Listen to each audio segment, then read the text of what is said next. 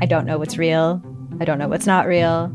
Limited Capacity is a collection of 6 darkly amusing stories about the mysterious ways we interact with the internet and with each other. There's something going on with him. It's like an act. I don't trust him. What? You're staring at me like I should say something, but I don't really know what to do here. That's the whole name of the game. Don't talk about how the town isn't real. You understand? Limited Capacity. Available now on CBC Listen or wherever you get your podcasts. This is a CBC podcast.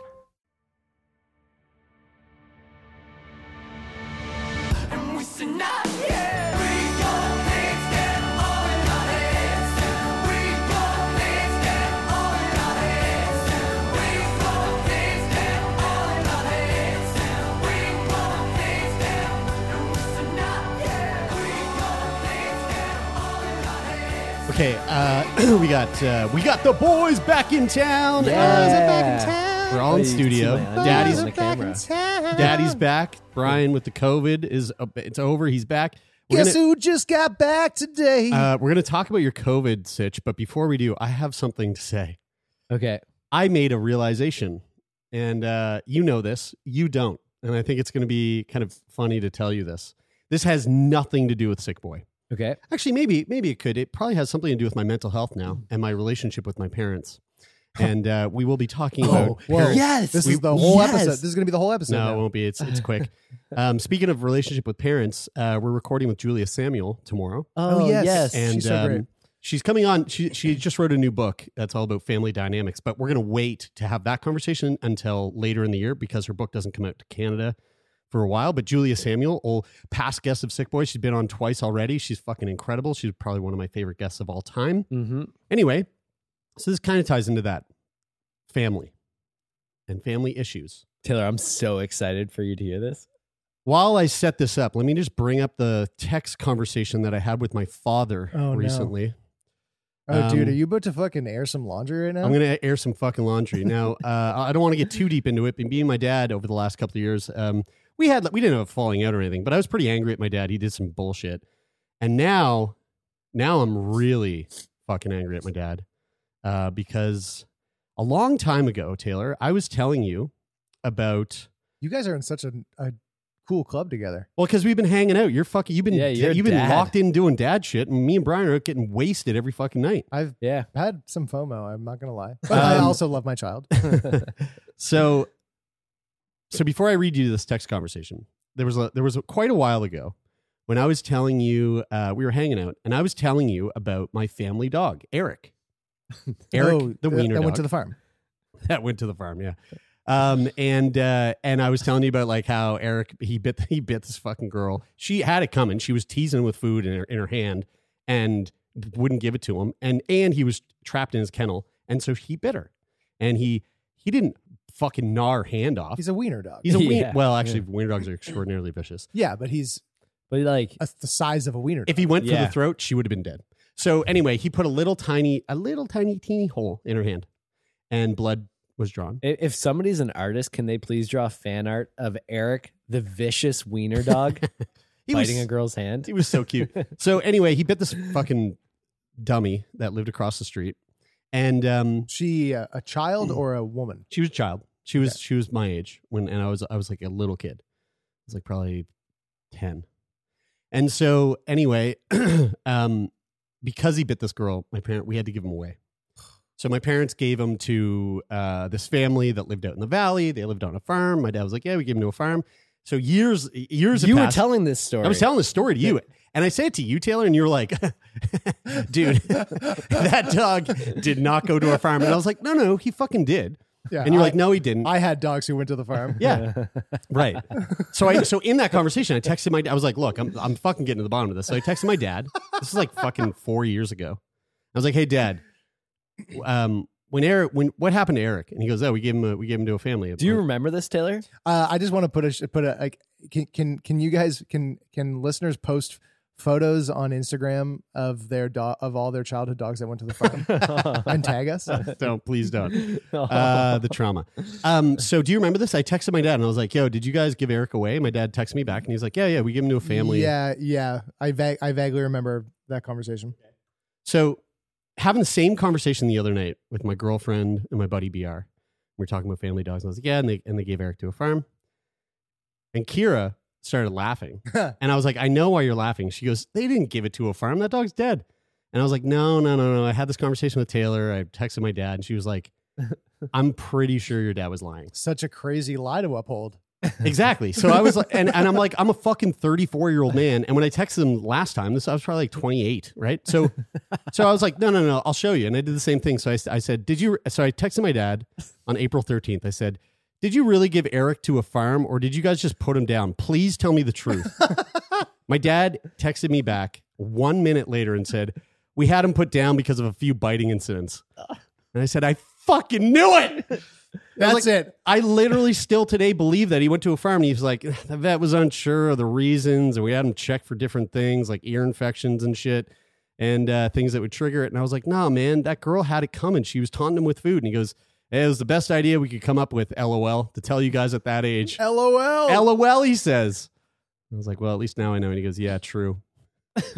So anyway, you were right. Dude, yeah. Eric's dead as fuck. Dude, the farm, because like with me, the farm was always got a little bit further away. Like I was like, can we go to the farm? And it was like, well, the farm's a few hours away. And I'd be like, oh, okay, then we can visit it sometime. And my dad's like, how many dogs did you have that went to the farm? Dude, we had a lot of dogs. 12. So you know how? Wait, why do you have so many dogs? Well, you know how my parents were with. Well, my dad specifically was with pets. Right? Yeah, the same way they were with kids. Yeah, it was like, yeah, we own you, but like the world is your oyster. Like go out and experience it. So it was very much. The dog lived in a suburban neighborhood, and it just had free. It was a free range dog. All of our cats and all of our dogs. Free range suburbia dog. We had probably 5 or 6 cats. And then Mishka stuck. We had Mishka for a long time. You knew Mishka. That was the only cat that you knew. Stuck. And then we probably, before I moved onto Appian Way. Despite getting hit with a golf club. Yeah, full speed. And by accident. That's a long story. And so before I moved onto Appian when I was 10 and you and I became friends, I probably had like 4 dogs maybe. And they all got hit by cars. Or well, my first one we had a Newfoundland dog, and he had bad hips. He had to be put down. And so when they got hit by cars, like were your parents like the farm? Well, there was 2 that I saw get hit by cars. Right. So I was like, I know they're dead. But the other ones went to the farm. Man, you saw 2 of your dogs. Yeah, get hit I by saw a car? one of my dogs get like fucking destroyed by a car. It was like that like guts and shit. I was having a conversation the other day about like seeing traumatic events. I haven't really seen anything super traumatic, but I was talking about the episode that we did about the van incident in Toronto, and the conversation I was having was like, I've never seen something like that, but I feel like if I did, I feel like I would have the ability to like be okay. Definitely would need to like see a therapist and like work through that, but I don't think that it would like fuck me for the rest of my life. Now, how do I really know that? I don't know. But I have a feeling. Like I have a feeling like, okay, I could like work through that. But if I saw a dog get hit by a car, I don't think I would. I think that would really, really fuck me up. Yeah, I don't think it had much of an effect on me other than being sad for the dog in the moment. Yeah. But the dog went to the farm, and I would go, and then and I would go, well, then we can visit the farm. And my dad would be like, yeah, it's kind of a long drive, but sure. And then, at some other point in the future, I'd be like, hey, so can we visit the farm now? And it was like, well, they had to move him to a farm. The farm is 11 hours away. And like as a kid, your perception of time is fucked, right? You don't like 11 hours might as well be fucking China. So like, we can't go. We an 11-hour drive doesn't make sense. And then all of a sudden it's like, oh, now we need to fly to the farm. And like now farm's in Sao Paulo. So and now the farm's just too far. And the farm just kept on getting farther away until I just gave up. Do you think your family ever had a conversation about like, oh, okay, we've had several dogs get hit by cars. Maybe we should like do like an electric fence around the property, or like maybe not have free range dogs? Or you think they were just like, hey, listen, that was the dog's choice to Have go you out there seen my parents' basement and or garage? Yeah. How it's It's like they're not hoarders, Out of sight, but out of mind. they've gone, well, let's be hoarders in these locations. So like we won't hoard in our entire house, but like We'll hoard like here. let's not put trash out for like a year and just let the trash accumulate in the garage. So we had like a garage that was 40% trash, like from the floor to the ceiling, just trash bags. The fuck, Don? And I'd be like, dude, there are is it parasailing? The big fucking surfboards with the wind things on. Dude, there are wind sail surfboard things in my backyard now that my dad has not used since 1993. And I'll Those be like, are his? yeah. And I go, yo, get rid of them. God, And dude. it's like, yeah, sure. But yeah. wait, how does this come back to the dogs? That no matter what, you won't change. Yeah. There's no changing. So And also, no matter what, if the dog goes to the farm, that dog is dead. my dad to roaming animals is like saying like Donald Trump's gonna change his tune. Yeah. Like it's like not gonna happen. Yeah. Oh, no. Anyway, so Eric's dead. I don't want to record anymore, guys. I'm fucking sad. Brian, how was COVID? This whole part of the conversation was sad. COVID wasn't fun. I'll tell you what the worst part was. So I got COVID and probably had symptoms for like 7 or 8 days. And like even now still feel a bit tired in the morning getting up, and it's been probably like 15 or 16 days. Dude, now. you had a fucking CF cough. I had a bad cough for a few days. Yeah. And even now, like in the morning, I have a bit of a cough. But the worst symptom that I haven't heard about, haven't heard anybody else say, was I woke up one morning with a swollen uvula. And I've had this a few times in my life where, you know, I've gone out on like a heavy night of drinking and haven't drank enough water. What's a uvula? It's your the hangy hangy ball. in the back of your throat. Oh, okay. And so I thought those were your tonsils. Wait, you No, had that's you your uvula. didn't tell me this. yeah, so this was Because I had a swollen uvula. did you actually? Like so swollen that I was almost hard to breathe. Is Was that it the same as sitting like on your It tongue? was sitting on my tongue. urethra? Dude. What? Is my urethra is No, that's a different thing. Well, it's just a different word. It's the same. Actually, it's a U word. Actually, my urethra is fucked too. I had my first UTI this week, ooh Bernie. but I don't think that's COVID. So I woke up one morning with a swollen uvula, like I had been out on a heavy night of drinking. Dude, I had that right when you got diagnosed. Man, you might have had Man, COVID. did to I be have honest. fucking You might have COVID had and gave it to all you guys, but I didn't know? You may have actually, but I don't So think I I'll got tell you it, this. but maybe So I I'll tell did. you why. Not you, but there was a bunch of people that I was around. They all got COVID, and I didn't. So Right. So you Jared, tested a bunch and you never had a positive Rapid test. test. So I Right. tested- I didn't do a PCR. I tested positive on a Monday night, and we had been out All at day a- Saturday. at We were a- hanging out. and we had shared like was we drinking a had drink. beers and we like shared each other's like tasted each other's beers. And anyway, you didn't. We you also didn't had do that like lightsaber fight with our tongues just to see Yeah, that who's was like fun. who's got the Yeah. strongest tongue. That's fun making like the sound of Interesting. trying to make the sound effects when your tongue was in the back of my Ooh. throat was so hard. It was like, That's good. Yeah, thanks for the I just licked the mic. ear porn. But so I woke up Fuck, you didn't about tell me 5 or about the 6 uvula. about 5 or 6 days into being sick, and the headache was bad. The like lethargy or like tiredness was pretty Ooh. bad, but it wasn't like unbearable. I was just kind of sick. But the morning I woke up with a swollen uvula, I thought it was because I hadn't been drinking enough fluids. I just assumed, oh, I'm dehydrated. So Holy I shit, dude, I'm drank- tripping I right drank now. a bunch of water. Like I was Mhm. on the water hardcore for like 2 or 3 days. It stayed swollen for like 4 days. So did mine. And Like it was like 2 days. dude, it You was probably did have it, which is kind of great though, right? Because you just kind of didn't feel And that I was shitty. exhausted that week. Remember? Yeah, Because we were you supposed were. to like do something, and you were like, "Do you want to come to the park?" And I was like, "Dude, I'm so tired." You know what's funny, Jared? You said on Sunday or Monday morning, the day I got COVID, I think, you said, I texted you, I said, hey, how are you feeling? And you said, I'm super hungover. You were really, remember you're really hungover? Yeah. I described my symptoms as feeling really hungover, which is funny because when you were saying you're super hungover, I was like, oh, maybe it just has COVID. But I feel like if I had COVID, just because of the CF, I feel like there would have to be other symptoms Yeah, I have no other idea, than dude. just Yeah. tired and uvula. But dude, like It's really think hard to about there's say. like millions of people out there that have had COVID that never know. right. But anyway, millions and millions. here's the crazy part Man, though, I'm is tripping. that it was so bad. Like I felt like I had to keep clearing my throat. Yeah. Like I kept like intentionally coughing or trying to, clear my throat in some way. It was so bad. It honestly felt like at one point in the height of it that it was like psychological torture. Like it felt like I imagine what it feels like to be waterboarded. Like it's this thing that Wow. and I genuinely mean that, because if you imagine like a water drop hitting your head, if you have to deal with that for 2 or 3 minutes, it's probably That's not not so bad. waterboarding. What is that then? That's waterboarding is that's when called, you dunk your that's head, called right? Chinese water torture, So possibly. okay, so that's what I meant. The water droplet thing. Yeah.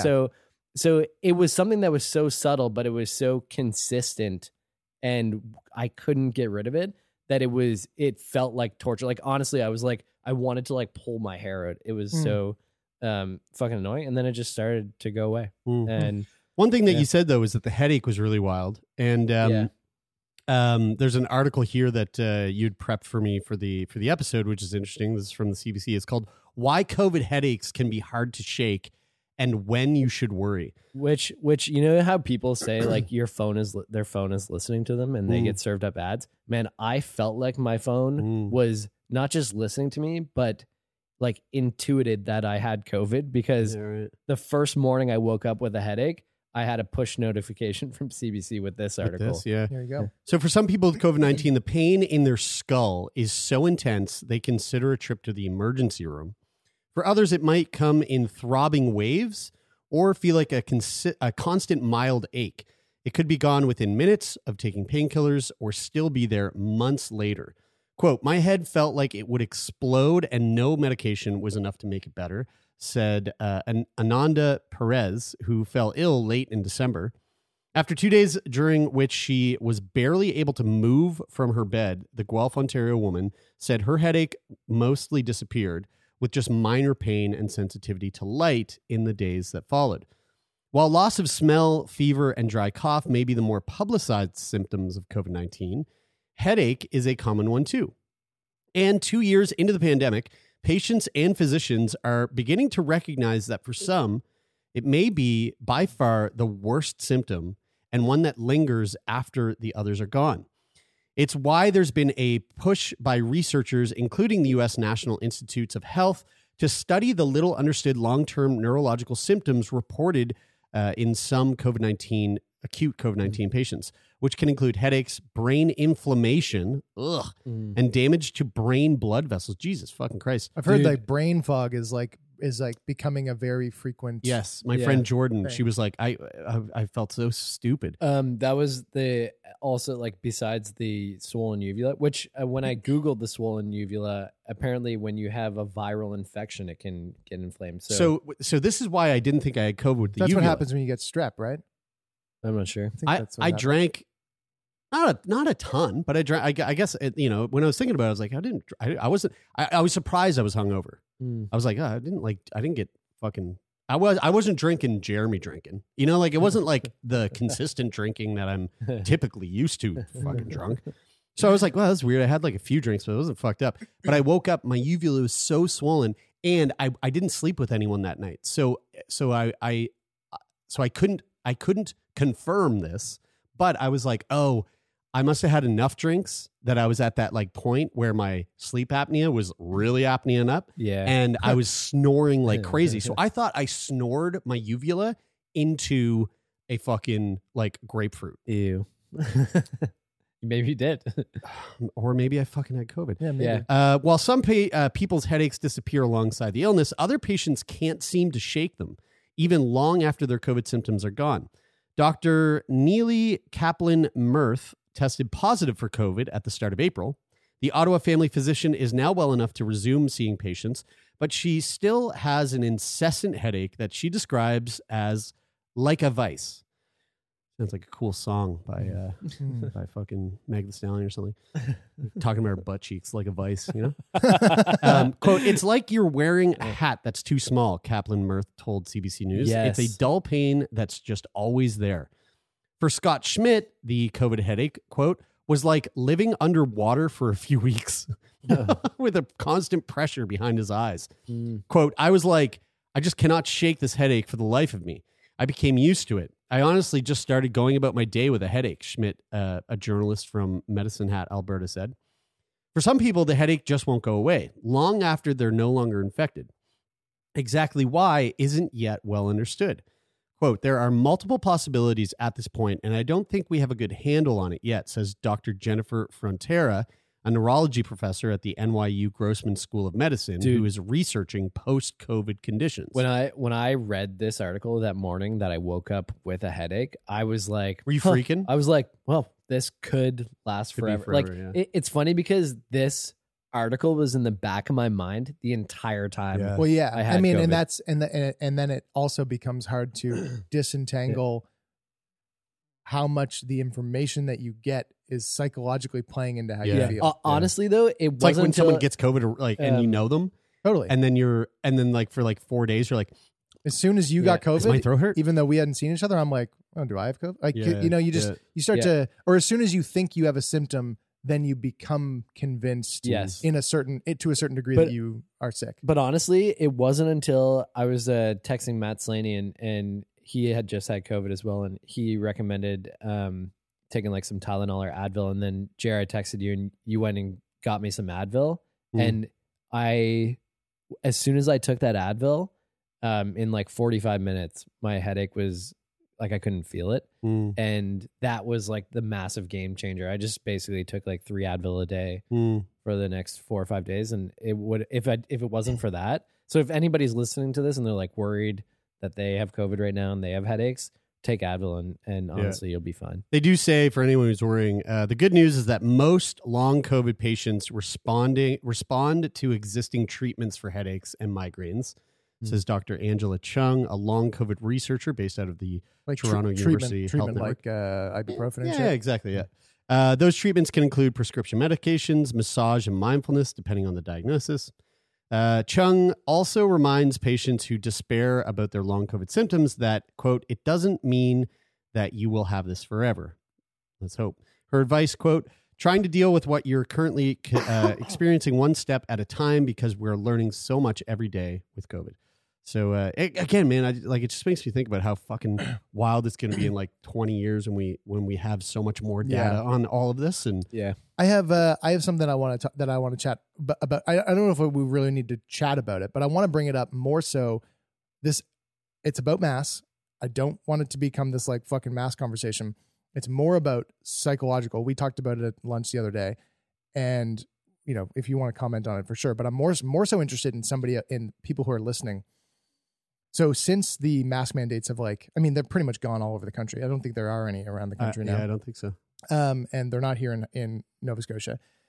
And so since they actually, I think they might be on PEI still. Might be. So they're not here. And when they left Nova Scotia, which was mid-March or late March, I started noticing that there was a lot of people wearing masks outside by themselves during the day. And you know, through the whole thing, like when masks were on, like there was always like a, hey, this is not something that's necessary. COVID really doesn't transmit. Like I think almost very hard to transmit, like extremely hard, if not next to impossible to transmit outside during the day. Like, you know, but during the night, it's very different.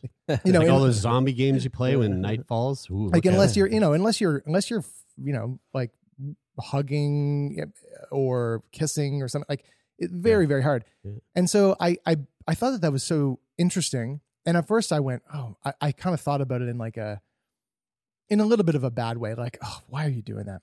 And then as I started to see it, I started to kind of see it more as this like psychological thing, like a psychological toll that COVID has taken on the population of going, despite all evidence to the contrary, this is still something that people are doing out of like a psychological fear or insecurity, or insecurities may not be the right word, but if like a fear or a concern that they might get COVID.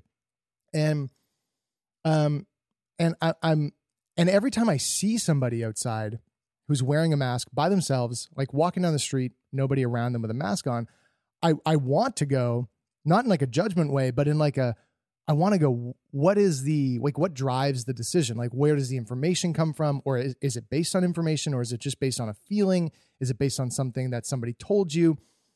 And so really broadly, I want to, if there's anybody out there that's listening, that's going, yeah, I wear a mask during the day when I'm walking around outside by myself.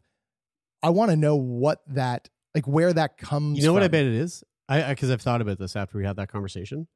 It's, I think it's, I mean, I don't know how much like insecurity or fear plays into it.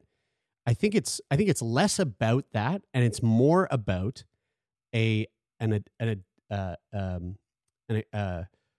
adoption of mask culture that we haven't had, like a safety blanket in the Western world, Mm-hmm. right? So you go to Korea 5 years ago, right? And tons of people are wearing masks everywhere, all the fucking time, because culturally it's accepted and it is known that, like, all right, during flu season, I wear a mask.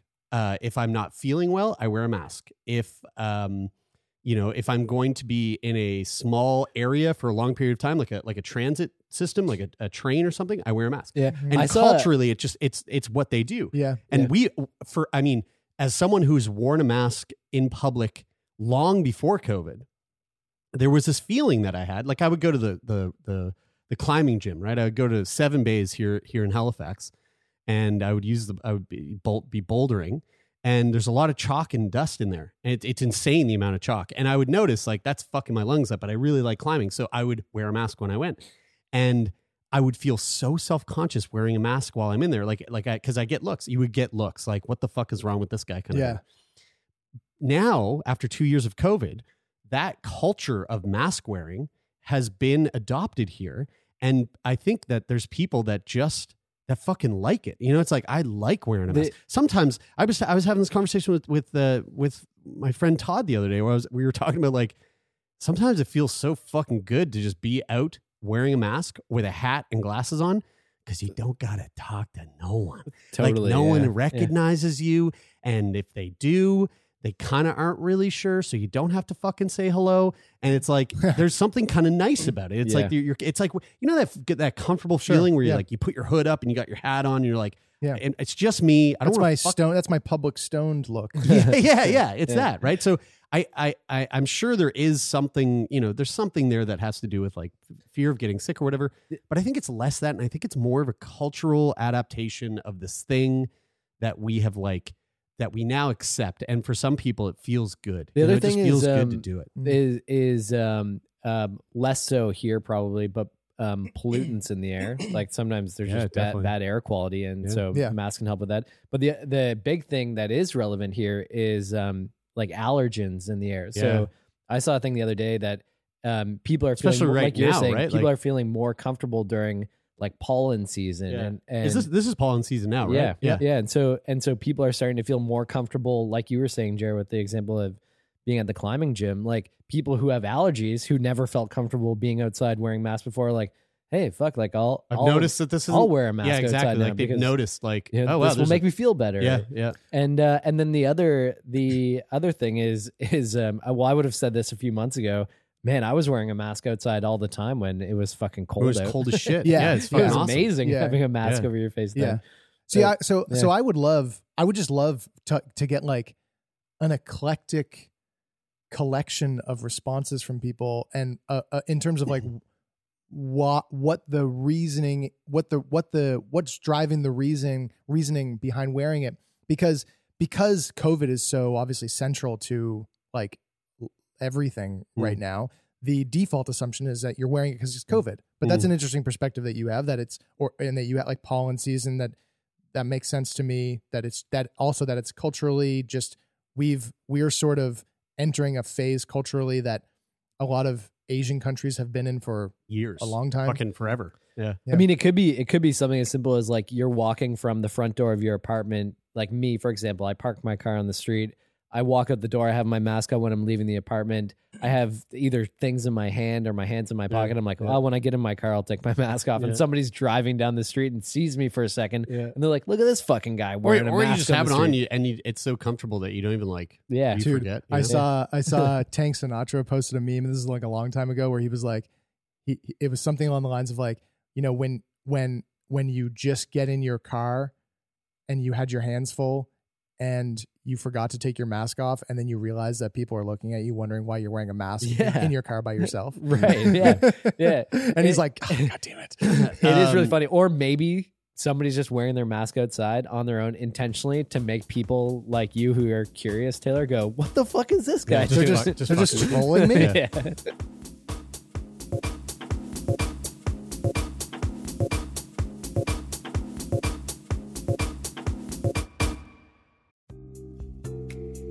Are you tired of hearing the same old wellness advice? It's time to dig deeper and listen to America Dissected from Crooked Media, the podcast that's cutting into the science, culture, and policy that shapes our health. From doctors fighting for their rights to the surprising truths about sunscreen, America Dissected dives deep into the state of health.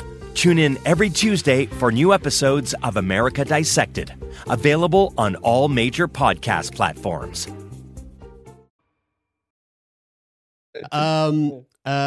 This is fucking awesome news. This popped up on my newsfeed today. Health Canada lifts ban on blood donation from men who have sex with men, putting an end to a practice long criticized as discriminatory and homophobic. The regulator announced in a statement that it had authorized a submission from Canadian Blood Services to remove the current ban on donations from men who have had sex with men in the last 3 years. Sorry, say that again. Sorry, last 3 months. But still, fucking 3 months. If you fucked a dude in the last 3 months and you're like, I'm going to go donate blood, and you show up and they go, okay, cool. And have you had sex with a man recently? And you go, yeah, I had sex with my fucking partner last night. They go, nah. So that's still a thing. It was. It was. And then they're up until lifting it. right now. They lifted the ban. So that was the old rule. It wasn't just you're gay, so now you can't give blood. It was 3 months was like if a you've window. had sex within the last 3 months with another male and you are a male, then you cannot donate. And that's done now. Is That that is done. stigma Thank that's God. left over still from like Yeah. the HIV. AIDS HIV. AIDS Yep. epidemic? Yeah, and that's not to bring it back to COVID, but like and I'm interested in this from anybody, especially if you were like sexually active in the gay community in like the late 80s and the 90s and like that period where HIV was a craze and everyone was very scared. It was a pandemic. Like I want to know, like, do people feel any similarities in, especially with COVID in the early days, in terms of like how people treated COVID and people who got COVID to sort of like the AIDS epidemic, in the way that, you know, how especially early on, probably in that first year, how it felt like there was like a judgment, like if you got COVID, then you had been bad in some way, like you had been engaging in some type of like risky activity that you shouldn't have been engaged in, and that there was like a judgment placed on you. Because I still feel that from certain people now, where I'm like, really, you're still still passing that judgment? That definitely existed, but I think it's way worse, or the alienation back in the HIV days. Yeah, I mean, I don't want to seem like I'm equating it like No, they're the same thing. yeah. But I want to know. I'm interested in just if you know, people who experienced that then see any similarities now. By the way, I just want to say that new policy, it's not in effect yet. It takes effect September 30th of this year. So, which will screen all donors regardless of their gender or sexuality or, quote, high risk sexual behaviors. See, isn't that frustrating in and of itself that it takes effect at a later date? I know, because it's like you. This has been like, what do you got to do to prep? Like, just fucking say it and then do it. And it's so it's so stupid. It's not even outdated because it was never dated. It never made any sense anyway. Yeah, like it was always just a stigmatized lack of understanding and, you know, ignorance that caused that policy to be in effect anyway. I mean, aren't they screening all of the blood anyway? Like, are we assuming that they test the blood probably. when they get it? It's probably just obviously a fear of like it getting through. You I know, wonder don't if they know. do. I mean, that would make sense No, that they do. They'd have but to. They'd have to. yeah, fuck, dude, that's That'd be crazy. that's the lab work. But I mean, like, you're not Crazy. allowed That makes sense to that they do that. donate blood if you traveled to a certain country in the last 6 months too. I don't know. There's, I've never donated blood. There's interesting rules around it, like that are not discriminatory rules, but like just like rules that exist for whatever Yeah, reason. like if you if you went to I'm guessing because I have no idea, but like a country that might have a lot of malaria or yeah, I know when I traveled to dengue India or something and like I that. came back to Canada and I went to donate blood, I wasn't able to. And it was like if you've been there in the last 60 or 180 days. I can't remember off the top of my head. But I would assume that if somebody, you know, like if somebody had that, like got, you know, malaria, but didn't travel to one of those countries and for some reason got malaria and they went to donate blood, I would assume that they would probably be screening their blood and catch that rather than like taking the risk of giving somebody blood that could potentially have. I mean, it's just such a like the idea I don't know. that still is embedded in the policy that still will be in effect until September. Yeah. That you are somehow immune to HIV because you're not gay. Yeah. Like, Yeah. That is so Yeah. insane. Like So that they do say here, Canadian Blood Services said this will mean asking all donors whether they've had anal sex with new or multiple partners in the last 3 months. So I don't really know if that will like make like if you say, well, yeah, like if that'll make a difference or not. But you're not just getting HIV from anal sex, right? I mean, No. Or is it you're just, not. or is it, you just, can is get it from- easier to get it if you're having anal sex? It's or? a lot harder to get from just like penis and vaginal sex. So the I think it's because it's blood, right? It's then there's more tearing that can occur Yeah. when you Right. have anal sex. I just went to Canadian Blood Services and underneath testing it says when the donation is complete, several blood samples are taken to test for infectious diseases, blood groups, and compatibility. The units and samples are sent to Canadian Blood Services laboratories for processing. Yeah. Wow. So they're going to so for the last 3 decades at least, they've been saying we're going to test this shit anyway, but we're not even going to take it even though it would be tested. The second paragraph is interesting because there's one more paragraph here that says, despite its sophistication, no test is 100% perfect. In addition, tests can fail for technical reasons or because the pathogen has mutated. Yeah. So it's That's like a fear why- that it would slip by. Well, it says this is why we rely on our donors to be honest about their exposure risk when completing the donor eligibility screening criteria, Yeah. which is part of a multi-tiered safety system designed to protect patients. Yeah, they said today's approval from Health Canada is the result of over a decade of work to make participation in Canada's Lifeline as inclusive as possible without compromising the safety of biological products or the security of supply, said a statement from Dr. Graham Schur, CEO of Canada Blood Services. Quote, numerous 2S LGBTQIA+ and other stakeholder groups, researchers, and Canadian Blood Service employees have contributed countless hours to this effort over the years. This could not have happened without their hard work. Health Canada said its authorization was based on assessing scientific evidence, indicating it also held a meeting on April 13th of scientific and medical experts to seek input on the change. The ban has been in place since early 1990s when it was seen as a way of protecting the blood supply from contamination with HIV. It began as a lifetime ban, with the period being reduced over the years. Health Canada has said that previous reductions of the ban did not lead to increases in HIV-positive blood donations. The Liberals promised in 2015 and 2019 election campaigns to repeal the ban, but that promise was absent in their 7 2021 years. And platform. like, think about, I know this is just like kind of thinking about the web of implications and consequences that a policy like this that's been in place for a long time ends up having. Like, how many you're almost excluding by nature of the policy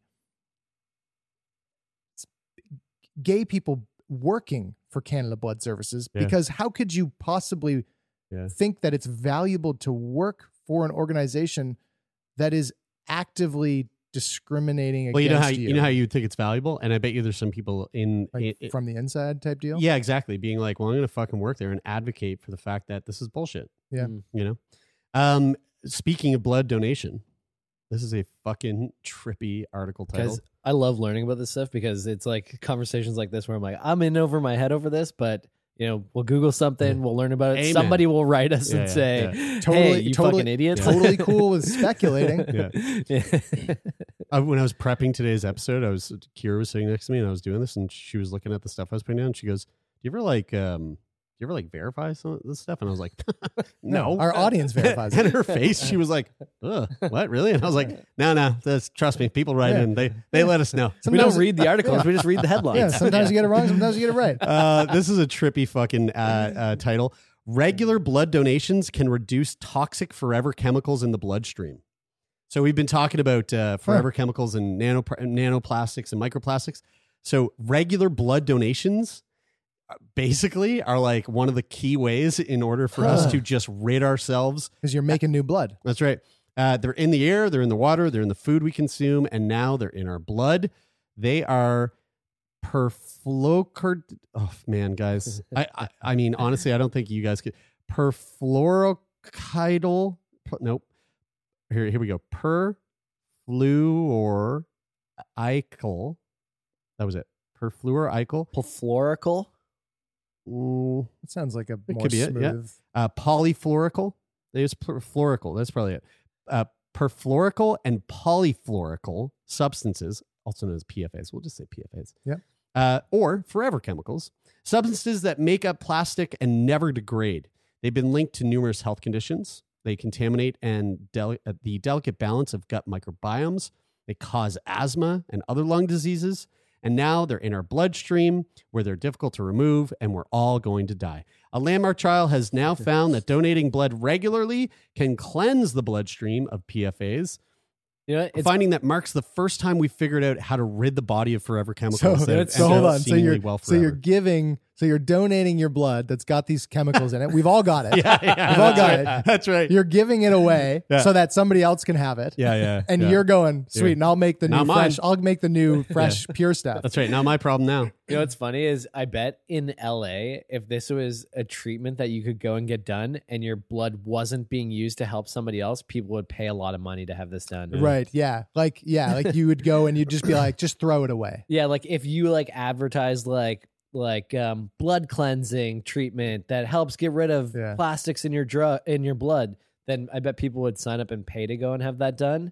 When Dude, you I can bet get it you done for free and help I somebody. bet you just donate. I bet you billionaire. It's worked into billionaires like weekly thing where they like every like Sunday a billionaire just sits down and they get drained of half their blood. Have you guys watched? So have either of you guys watched Silicon Valley? No. There's like the character that owns Hooli. He's like the mega bill. He's like the Jeff Bezos tech billionaire sort of guy, and he's the most narcissistic character. And he has a trainer that trains him, but his trainer also he's like 20 years old and he's like incredibly fit. They also do blood transfusions to each other so that he can take the younger fit person's blood. The adrenochrome. The research published in JAMA Network Open included 285 firefighters from Australia who donated blood and plasma over 12 months. Interesting thing here, firefighters are more exposed to PFAs than the average person, making them a perfect case study for the research. The firefighters were divided into 3 groups. One would donate plasma every 6 weeks, one would donate blood every 12 weeks, and one would simply be under observation. They say, quote, "We don't want to see these chemicals in our body. We don't want to be guinea pigs to see what's going to happen to us in 10, 20, 30 years. Let's get them out," study co-author Mark Taylor said of the firefighters' response. Plasma donation was the most effective intervention, reducing mean serum perfluorooctane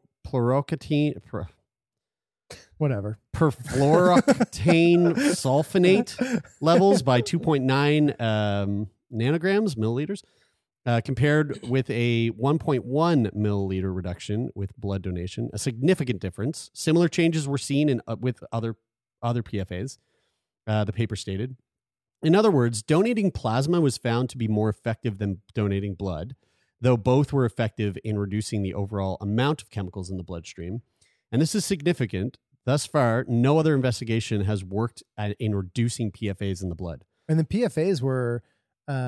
this is the reason why we're going to have a sterile world in 40 years. And we talked about this when it was Aaron Brockovich did an article about it. That she did an article about the woman that wrote the book about it. Right. Yes. Yeah. And then we wanted to talk to the woman who had the book, but then she was on Rogan, and then she was way too fucking popular for us to get on our show. And that was all about fertility. It was all about how it was all about how that woman is convinced that in 4 years there is going to be a 0 sperm count. Yeah. It's an existential crisis. And I wasn't there for the conversation because it was like a day or two after I had my daughter, but we talked to a demographer about population stuff. Yeah.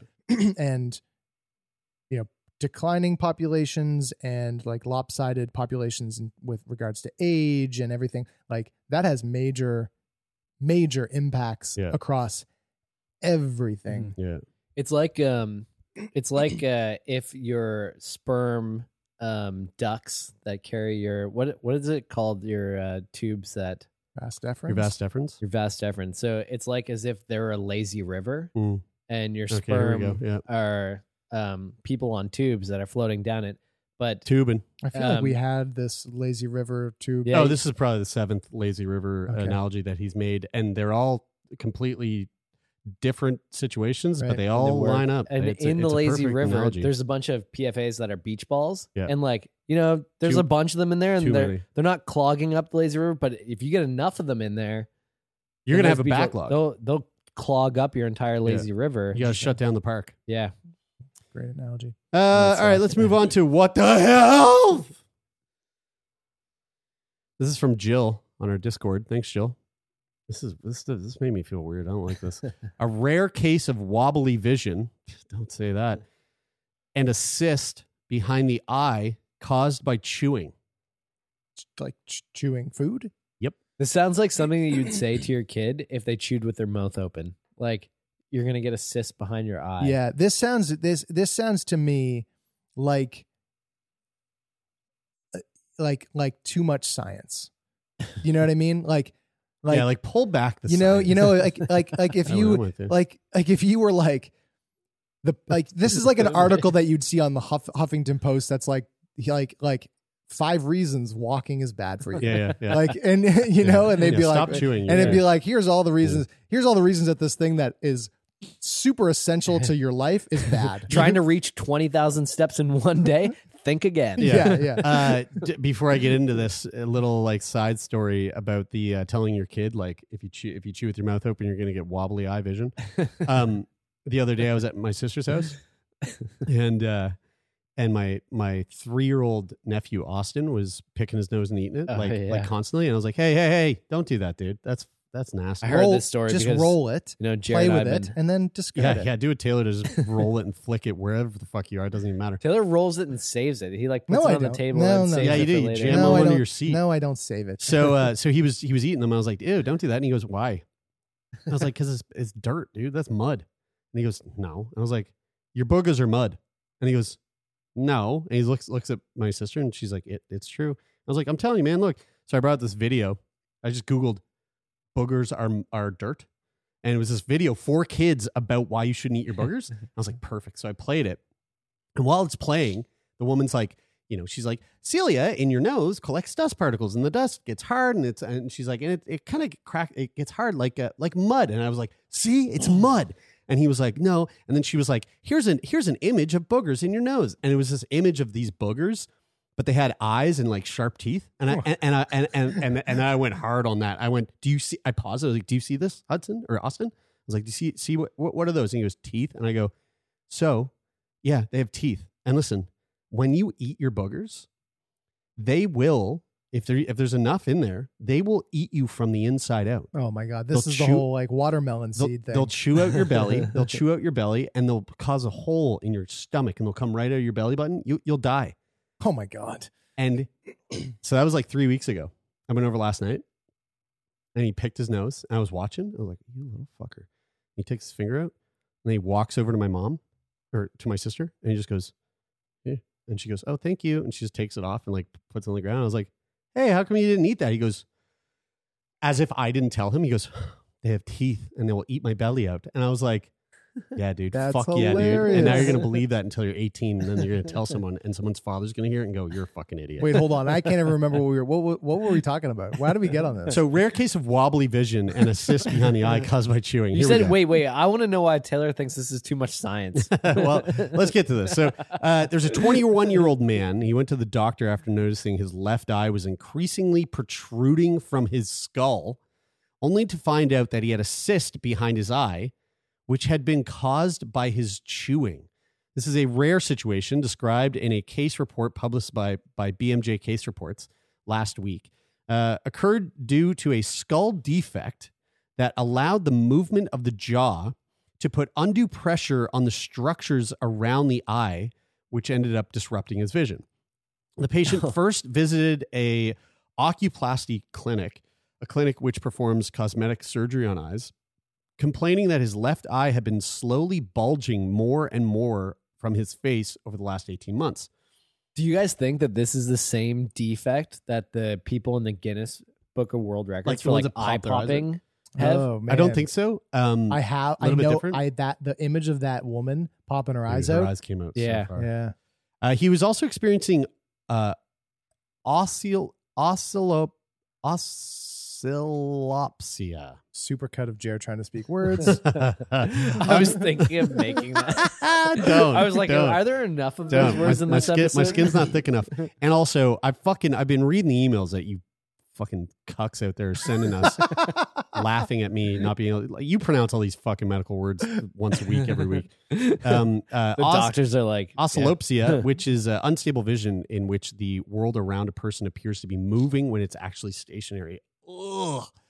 There was no pain associated with the eye's new forward position, and when doctors investigated, they found there was no difference between the vision in his eyes, and he was able to move all of his eye muscles.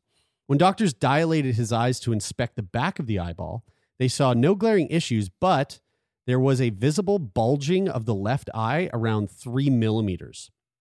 Eventually, doctors discovered the issue stemmed from a mass in the intraconal space, a region in the muscles directly behind the eyeball itself, but weren't sure what it was.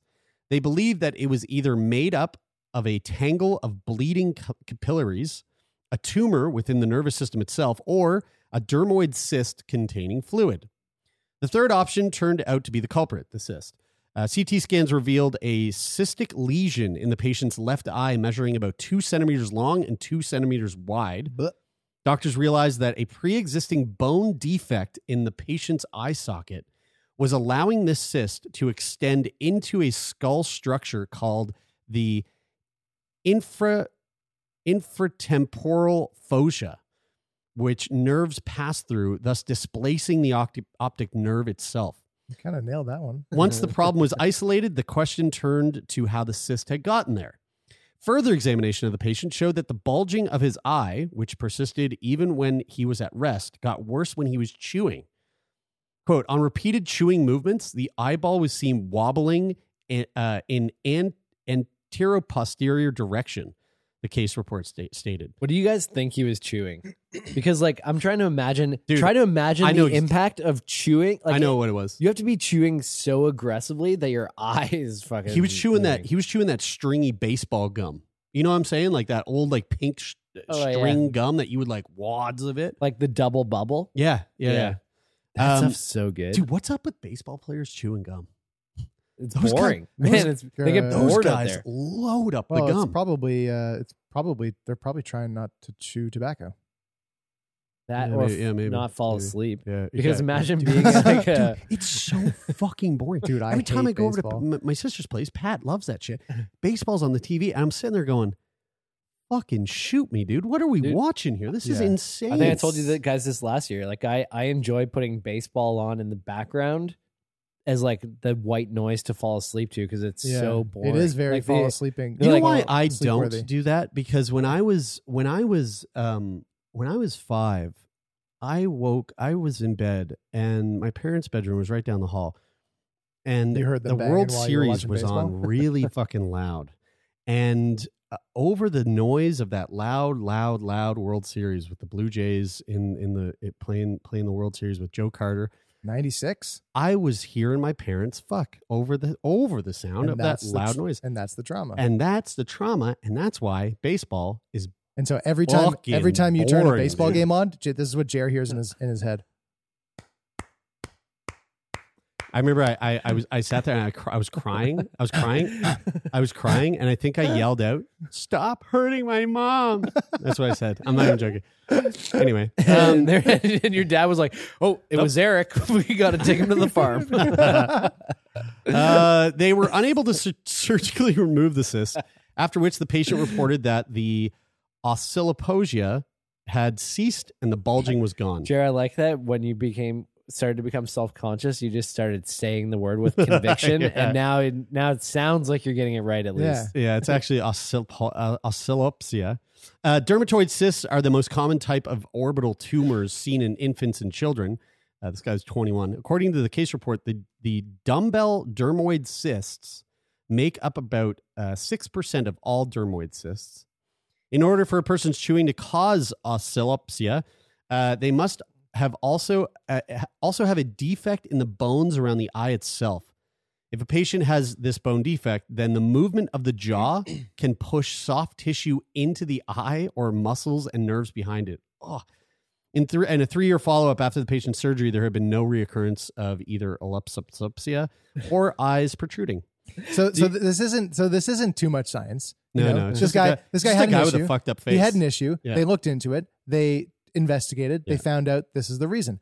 Now, this gets translated into a study, then gets translated into an article, and then that article gets sent around online, and a significant portion of people don't read it. They just see the headline, and then now you've got a niche group of people that don't chew, who don't want to chew. Yeah. Well, I mean, it really, if you read it again, rare case of wobbly vision and a cyst behind the eye caused by chewing.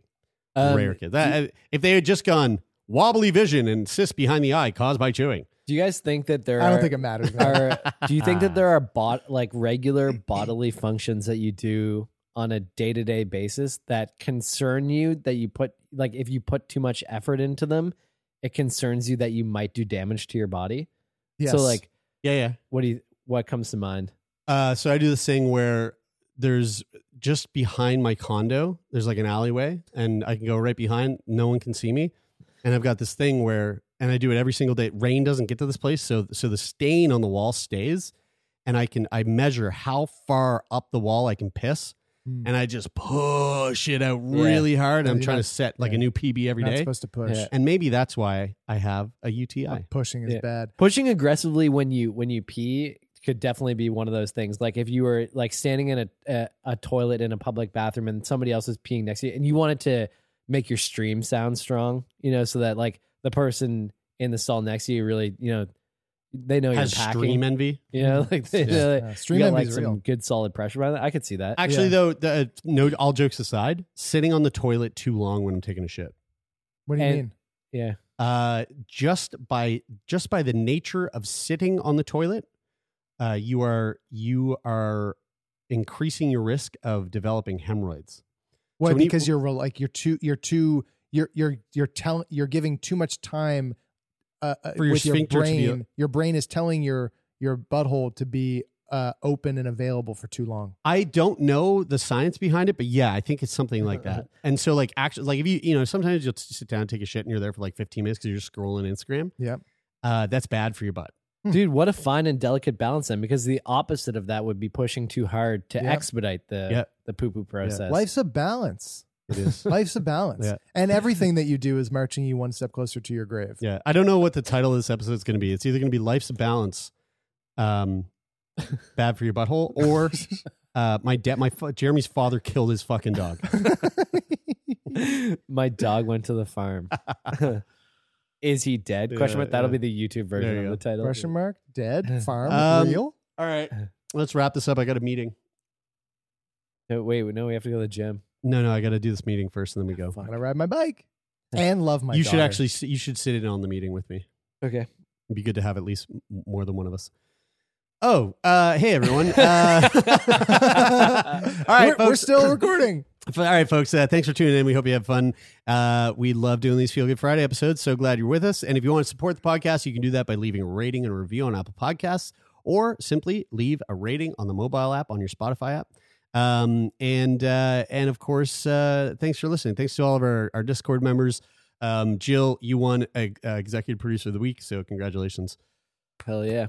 Cool. Yeah, that's the sound of Jer and Jer's parents boning. Fuck. And if you want to join the conversations over on Discord, every day we're getting new folks over there. So nice to see people in the introductory channel giving a shout out to where they're from and what they live with, if they live with something fun, or if they're just expressing why they listen to the podcast. We love all of you. Thank you so much for taking part in these fucking cool, supportive, lovely conversations, and you can be a part of that too. Check out the Discord link in the show notes of this episode, or any of the show notes of any of the episodes for the past few months. And we talked about it earlier on the episode. Really, really genuinely interested in the wide variety of reasons why people might be wearing masks outside by themselves during the day. If you want to let us know what that reason is for you and just give some context to that, love to hear it. Letters at sickboypodcast.com, or message us on Instagram, and follow us, obviously. And if you want to be a guest on the show, go to sickboypodcast.com/contact. Sweet. And a big thank you, as always, to the folks that make this show happen on a weekly basis. Donovan, the Meerkat, CPAP Morgan, thank you so much for the amazing sound design that you do. Jer, on these episodes, you're amazing. I love you. Rich O'Coin for the theme music and take part on Mondays. Or did you just thank Jer, but not me? Jer does the sound design on Friday. It's a whole thing. I do all the work. Yeah, and on Wednesdays. Yeah. But anyway. Thanks, dude. Thank you so much, bro. Yeah, no problem. I really appreciate it. Yeah, thanks so much for handling the social media stuff. Like, I just really appreciate when you do that. A huge thank you to our manager, Jeff Lonis, and to Rich O'Coin for the theme music on these episodes. That's it for this week. I just wanted to thank so many people, you guys. Yep. I'm Brian. I'm Taylor. And I'm Jeremy, and this is Sick Boy.